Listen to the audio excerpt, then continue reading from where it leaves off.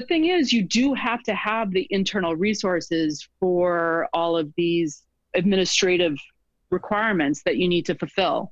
So you have to do the analysis and see how much money are you giving to your insurance company in profit versus how much money can you really potentially save. And you have to go back and look at the claims that your employees have.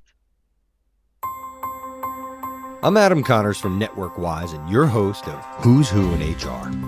Ask any successful CEO about the most important aspect of their company, and they'll inevitably answer their people. And who is it that's responsible for their people? It's human resources. In fact, HR is the backbone of any elite organization. They attract, develop, and engage top talent, progress culture, secure and manage important benefit programs, make sure you're appropriately paid, protect the best interest of each employee and the company, and so much more that, quite frankly, often gets taken for granted. On Who's Who in HR, I'll have in-depth discussions with well-known human resource leaders who offer insights into who they are, how they got there, and the areas they support. During our conversation, these leaders will reveal beneficial industry advice and innovative trends in the HR space that's contributing to keeping the world's most successful companies at the top of their game. Mandy Sussman is the Executive Director for Compensation and Benefits at Wildlife Conservation Society. That's the organization that runs the Bronx Zoo, among other well-known institutions. When it comes to offering employee benefits, companies have the option of being fully insured or self-insured. Anyone curious about what the difference is and what the transition from fully insured to self-insured looks like, you're about to get all the answers you're looking for. Mandy Sussman just recently went through this transition. So with that said, let's dive right in.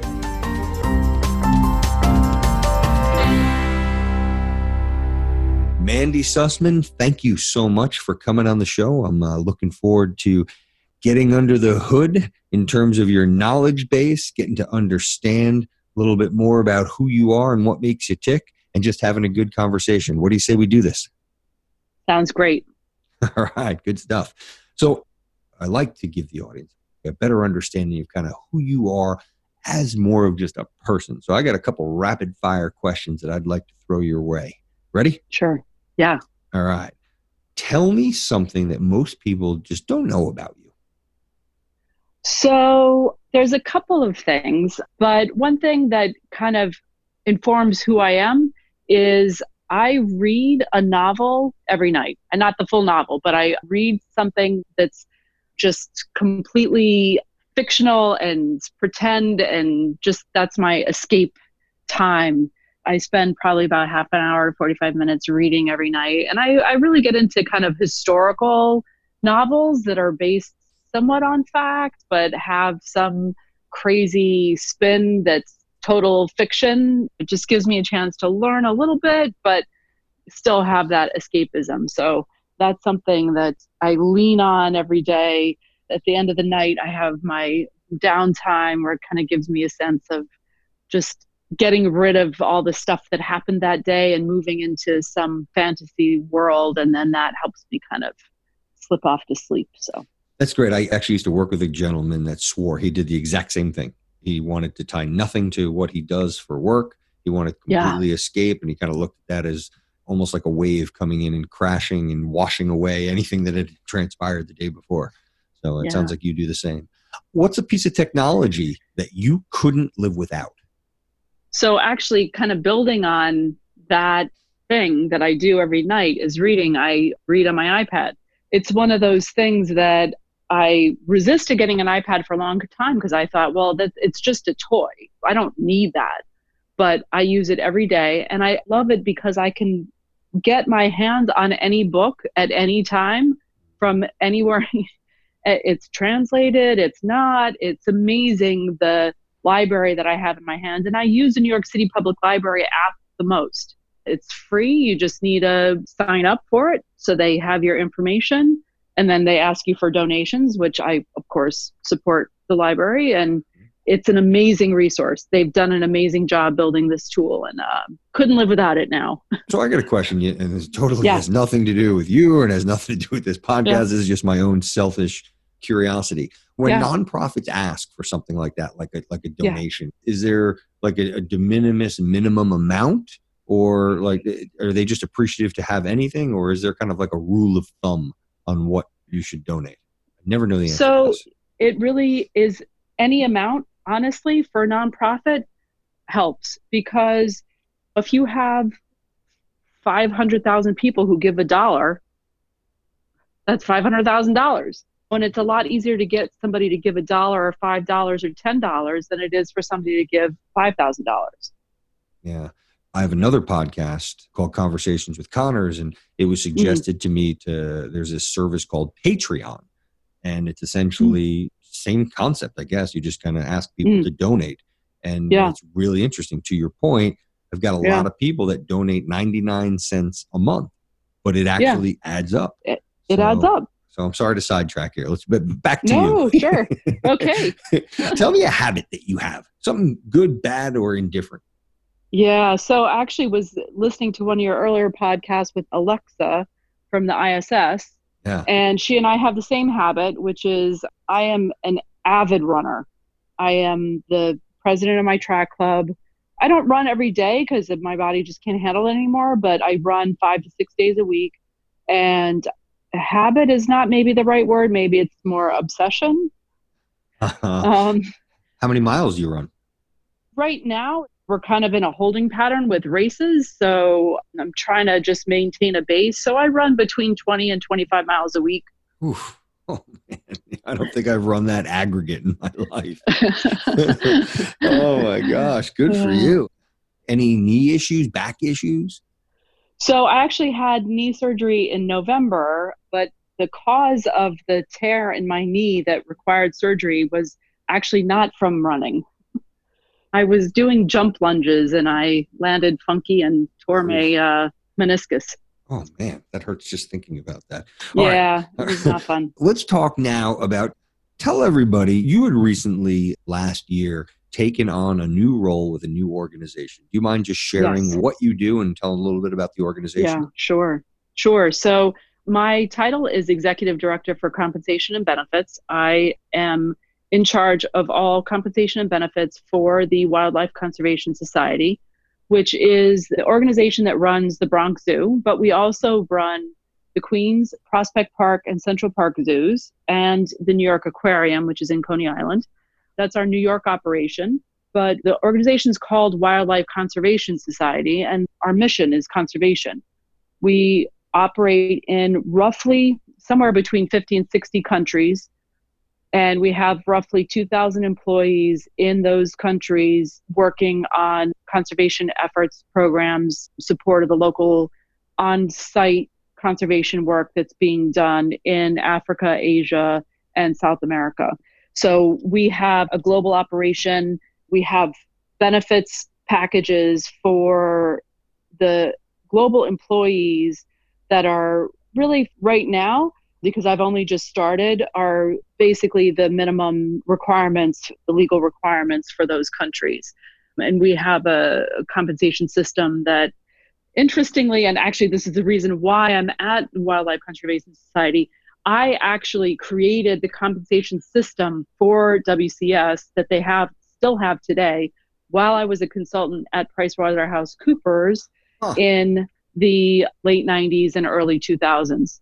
This was my first big project that I was leading at PricewaterhouseCoopers, and I had a soft spot in my heart for WCS because I had been taking my boys, who were small at that time, to the zoo for many years and was really excited to work for them as a consultant. And I fell in love with the organization and actually kept in touch with one of the HR generalists there, who's still there today, and was able to let her know that if they decided to actually hire a compensation professional, I would be the one that they should hire.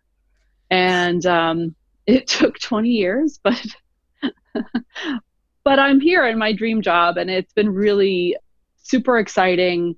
and really nonstop. I started on September 30th of 2019, and a lot has happened, but it's been all good. That is such a great story on so many levels, where you started your career and who you are in that dream spot, maintaining those relationships, building that, developing that skill set. But now your job has moved from, sounds like, equal to the comp, you're doing benefits. Is that a 50-50 split, or how does that work? It's really not, because in the nonprofit world, for the most part, compensation really just means salary. You don't have bonuses mostly. Sometimes there are discretionary bonuses, or there's, if you have a sales organization in like the stores, sometimes the nonprofits that have a retail operation, sometimes they have a sales plan. But for the most part, it's just you get a 3% increase every year. So compensation is, I would say it's probably 20 or 25% of my job now. So, and the other 75 is benefits.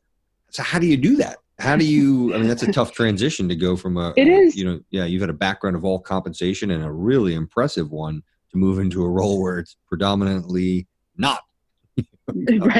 Right. So there's a couple of key factors that have enabled me to be successful so far with the transition. One is, as a compensation professional, I think we all, as our careers develop, we all have a need to understand on a real fundamental basis what benefits are about, because they are a key factor in what we refer to as total rewards. And that's really what the employee can look to gain when they come work for you. It's not just about the salary. It's about, am I going to be able to retire? Am I going to be able to go to the doctor and not spend my entire paycheck on covering the doctor's fees? Am I going to get some financial planning assistance? Am I going to have a gym program that I can use? Those types of things. So that all of that, it's not just about the salary or the bonus or any equity that you might get. It's about all of the other benefits that are provided. And so, as my career was progressing as a compensation professional, I always worked with the benefits folks. As a consultant and in-house, there was always a partnership with benefits. So I really made sure that I asked questions, that I learned more about what really is required for deciding what type of benefit programs to offer.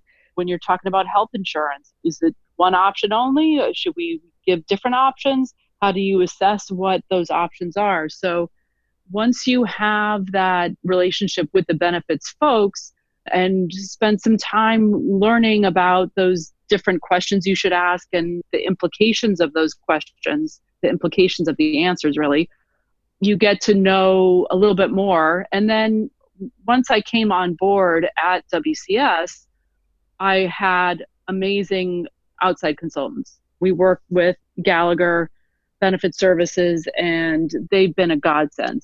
We have a phenomenal team that's supporting us through the transition that we just came through, and they've been there every day.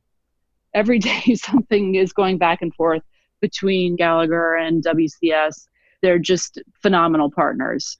I wouldn't have made it through without them. What is it about that partnership? That's awesome to hear that. And I think the next season of this show, I'm going to dedicate to vendors and I guess partners such as Gallagher, because I'm hearing more and more people like yourself that talk about, again, it's such a complicated world and there's only so much that you can be expected to know, and not to mention the amount of dollars that we're talking here. You really do need to know a specialist. So what is it though about Gallagher? Is it the relationship you have with them because you trust them? Is it the subject matter expertise? What is it that it's all, it's all of that, really. I mean, the team of folks that they have assembled for us are really seasoned and super approachable and really, really eager to go above and beyond.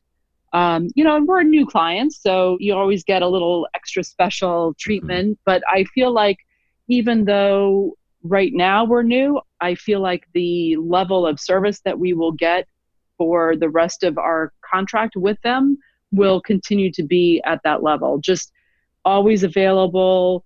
I can text or call whenever. They have all the expertise for all of the different types of benefits that we have.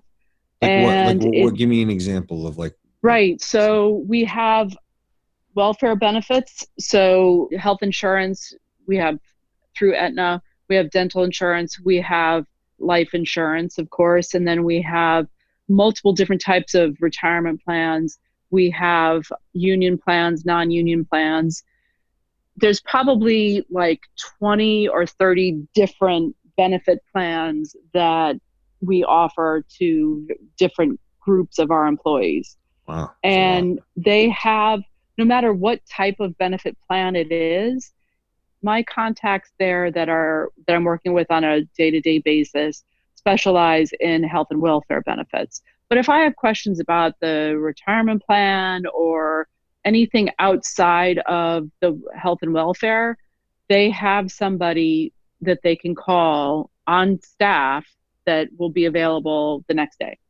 How did you find him? How did you choose him? How did you know who to go with? These are big decisions. They are big decisions. And actually, they were already on board before I was hired. Okay. So I wasn't involved in that process. So I really can't speak to that, unfortunately. But whoever picked them, it was the best decision that they could have made. Sorry, I don't have any insight on that. Again, I'm just so interested in all that. And I think I am going to do a season, and I'm going to ask you for an introduction to whomever you're working with. Oh, absolutely. So when we were talking before, off camera, you had made mention about the organization going from fully insured to self-insured. And that's something I just don't know much about. And selfishly, I'd love to hear, like, why would an organization do that? And how is that transition? Like, what do you do to take the organization through that? Yeah, we've just come through that. And again, the decision had already been made when I was hired. So I didn't get a lot of the insight in the early stages of this, but I do, as I've been bringing the organization through this transition, I've learned a lot about what the benefits are to the organization and understand really why it was really a great move for us. So let me just back up a little bit and explain for the people who may not fully understand what being self-insured is, because it's a relatively new concept. So a fully insured company, a company who has fully insured health benefits, and you can do it with other types of benefits, but I'm going to just speak to health benefits here. So when you're fully insured health benefits, the employee pays a portion usually, and then the employer pays a portion of the monthly premium. Typical split would be 80-20. So the employer pays 80% and the employee pays 20%, and it adds up to, let's say, $500 a month. That $500 a month goes to the carrier. Our fully insured carrier was Blue Cross Blue Shield. So it would go to Blue Cross Blue Shield. They would use that money to cover any expenses that came in, any doctor's visits or surgeries or pharmacy, whatever it was. They would use that money to cover those expenses. And then if there was anything left over, that was their profit. So you pay $500 a month for coverage. Let's say you go to one doctor's visit. So that's $100. They pay the doctor $100 and then they pocket $400. Now, some months you may actually incur, $2,000 worth of medical expenses. So then the company, the Blue Cross, has to kind of pull from their reserves and pay for that. But what ends up happening is that the insurance companies usually end up with a sizable profit that we're paying for, right? The company, WCS would be paying them that profit. So in a self-insured model, what happens is there's still a $500 a month premium. The employee still pays 20%. We still send 80% to, now Aetna is our current carrier. Aetna banks all of that money for us, and they use that money to pay the insurers, whoever's providing the services. So they pay for your pharmacy coverage, the doctors, anything that's covered by Aetna gets paid. But whatever is not used stays in our account and will be used towards future expenses, medical expenses. But if we don't use all that money at the end of the year, we can then say, well, we're going to actually adjust our premiums down because we're not using all that. We don't need that much. We already have our reserve banked. We have our coverage that we know we're going to be safe, so we can reduce it. And the role that Aetna is playing really is just claims administration. We are paying them a fee to pay the doctors and do all of that to manage the process, right? We pay them for that. And does this, when you go self-insured, is this for all different types? Is this dental, pharmacy, medical? Is this everything? It can be. For us, we're just doing medical, which covers medical, vision, and pharmacy. You can do it for dental. I haven't seen that as much. You have to do a cost-benefit analysis, right? It depends on how much money you're sending to the insurance company. For us, for the medical insurance, the potential savings was quite significant because we would be able to bank the premiums rather than give that money directly to the insurance company.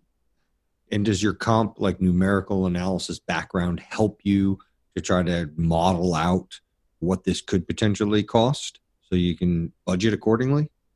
Yeah, actually that budgeting and the cost benefit analysis is done actually by the finance team because they have all the claims and all of that information. Yeah, I mean, certainly the analysis is not really that different when you're looking at benefit costs versus salary costs. It's not really all that different, but in our case, the analysis is done actually with the finance team, not with the HR team. Gotcha. And partly because I wasn't there when the initial analysis was being done. Gotcha. So what becomes the most challenging facet then of your role? Right. So this transition has been really, well, one, it was a big deal from a communication standpoint with employees because we had been with Blue Cross Blue Shield for, actually nobody really knew how long, but it had been at least 30 years. And this is an organization that's been around 125 years, and change is difficult. Change is a difficult thing for this organization. So changing health insurance companies was potentially a landmine, but Aetna worked with us really closely to make sure that the plans were identical as possible. So there was no big education to be done on what types of plans were being offered because they were pretty much identical and the costs were the same. So that made it much easier. So once we got through the communication process and open enrollment, we then had to do a bunch of things that we'd never had to do before. We needed a plan document, an ERISA plan document for all of our health and welfare plans. So that was a new concept for the organization. And of course, me being new to benefits, I had no idea what went into that. And then the HIPAA rules, when you're fully insured, HIPAA is managed by your insurance company. When you're self-insured, that becomes the company's responsibility. So I am now the HIPAA privacy officer.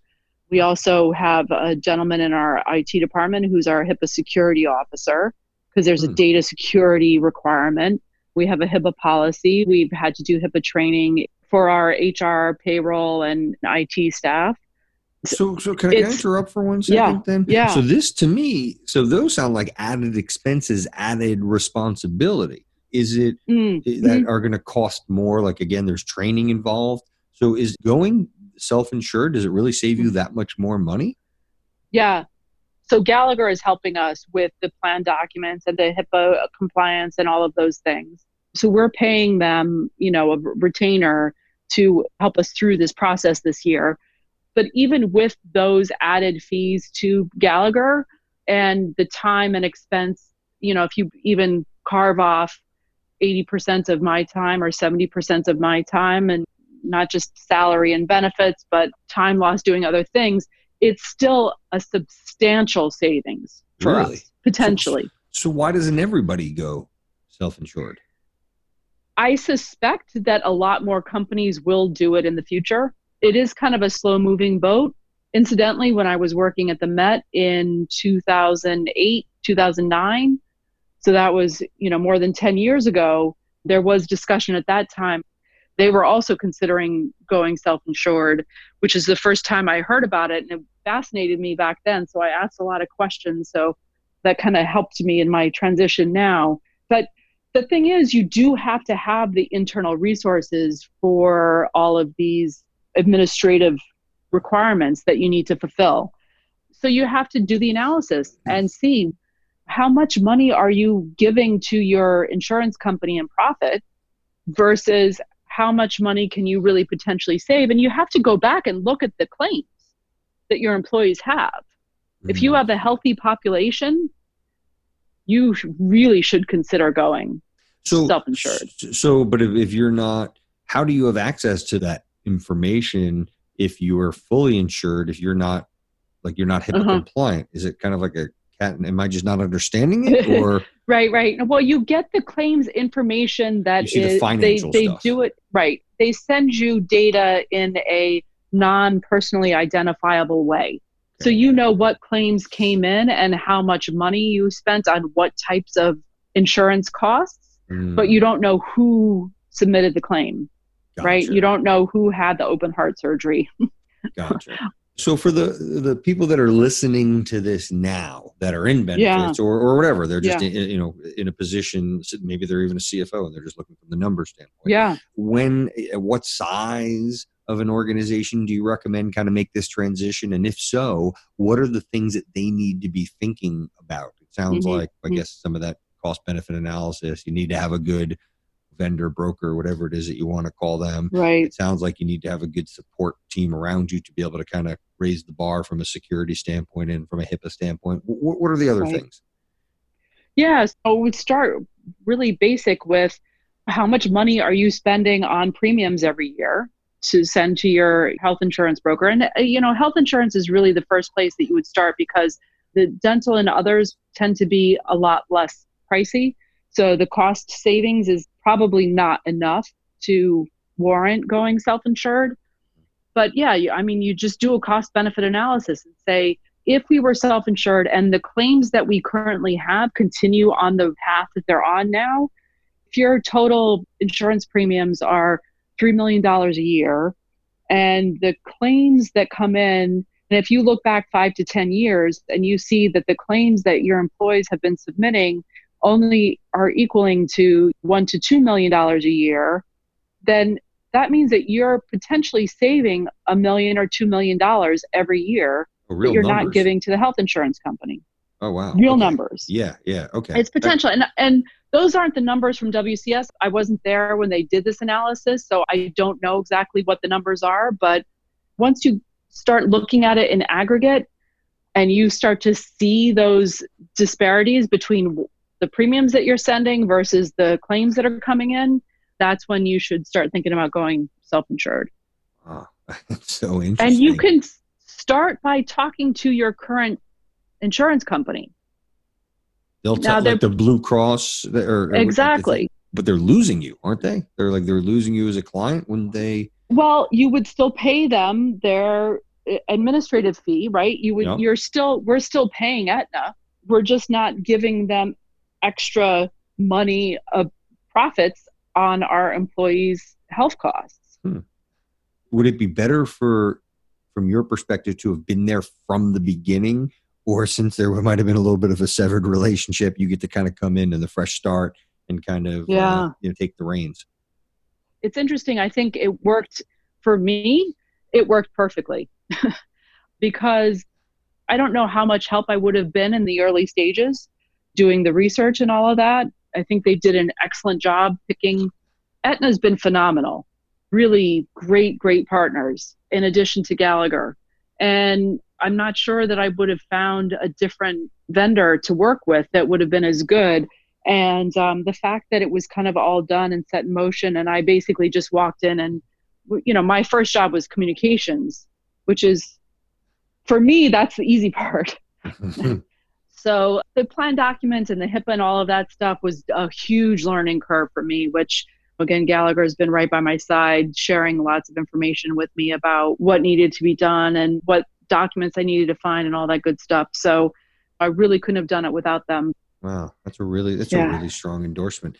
And it sounds like you were just You just got this great job within an organization that you're really passionate about. You've got a long-standing relationship with them. I think that's a really important piece that we could have had a whole other podcast on, just the importance. Sure. Relationships. Yeah. Do you mind just touching on that? All right. One more question, I guess, before. Okay. Yep. Tell me about, I guess, that relationship. You started that, God, how many years did you say? Did you say 20 years ago? It was like probably about 20 years ago. Yeah. So just walk me through that, if you don't mind. Right. So we got an opportunity to pitch a compensation review project at the Wildlife Conservation Society. And because this was a nonprofit, I have a lot of experience with the nonprofits and with the culturals. I kind of took the lead on developing the proposal. And so I did some of the initial interviews with the HR folks and really developed that relationship from the get-go. The head of HR at the time, her name's Miriam Benitez. She's now the head of HR for Grameen America. And I'm still in touch with her too. Her second in command for this project, that the compensation project, is Zulma Rivera. And Zulma is still HR director there. And she heads up the business partner team at WCS. And I always stayed in touch with her. We're on LinkedIn together. We're on Facebook together. And I let her know, like every year, 2 years, 3 years, I would check in with her and say, hey, how's everything going up there? Let me know if anything comes up. When there were career transitions in my life coming up, I would always check in with her. It was just never the right time. And sticking with it and being kind of a little bit proactive, but, and not because I was being pushy to get a job, but because I generally have a love for the organization and really connected with Zulma. And I think it's not just about being pushy, it's about really developing friendships. And the HR world is full of a lot of really nice people. It's definitely made a huge difference in the types of work that I've been able to do. I've been able to do some really cool projects, work for some really great clients and companies, and all because of the relationships that I've been able to develop. You can't buy those, and you can't put a price tag on them. You're speaking my language, Mandy. Thank you for that. It's all about the network, right? Oh, ain't that the truth? Mandy, this has been great, extremely informative. I really thank you for sharing your story, your level of expertise. And I had so many other questions, but we're just so over time. So there's, I might have to ask you back. I would be happy to come back. Okay. All right. Everyone's hearing that. Thank you so much. You make it a great day. Many thanks for listening to Who's Who in HR. If you're looking to connect with more top-level HR professionals, be sure to log on to networkwise.com to find out how you could be part of an HR mastermind group. Also, subscribe to our newsletter to stay up to date on everything happening with NetworkWise. In the interim, make it a great day and remember to always network wise.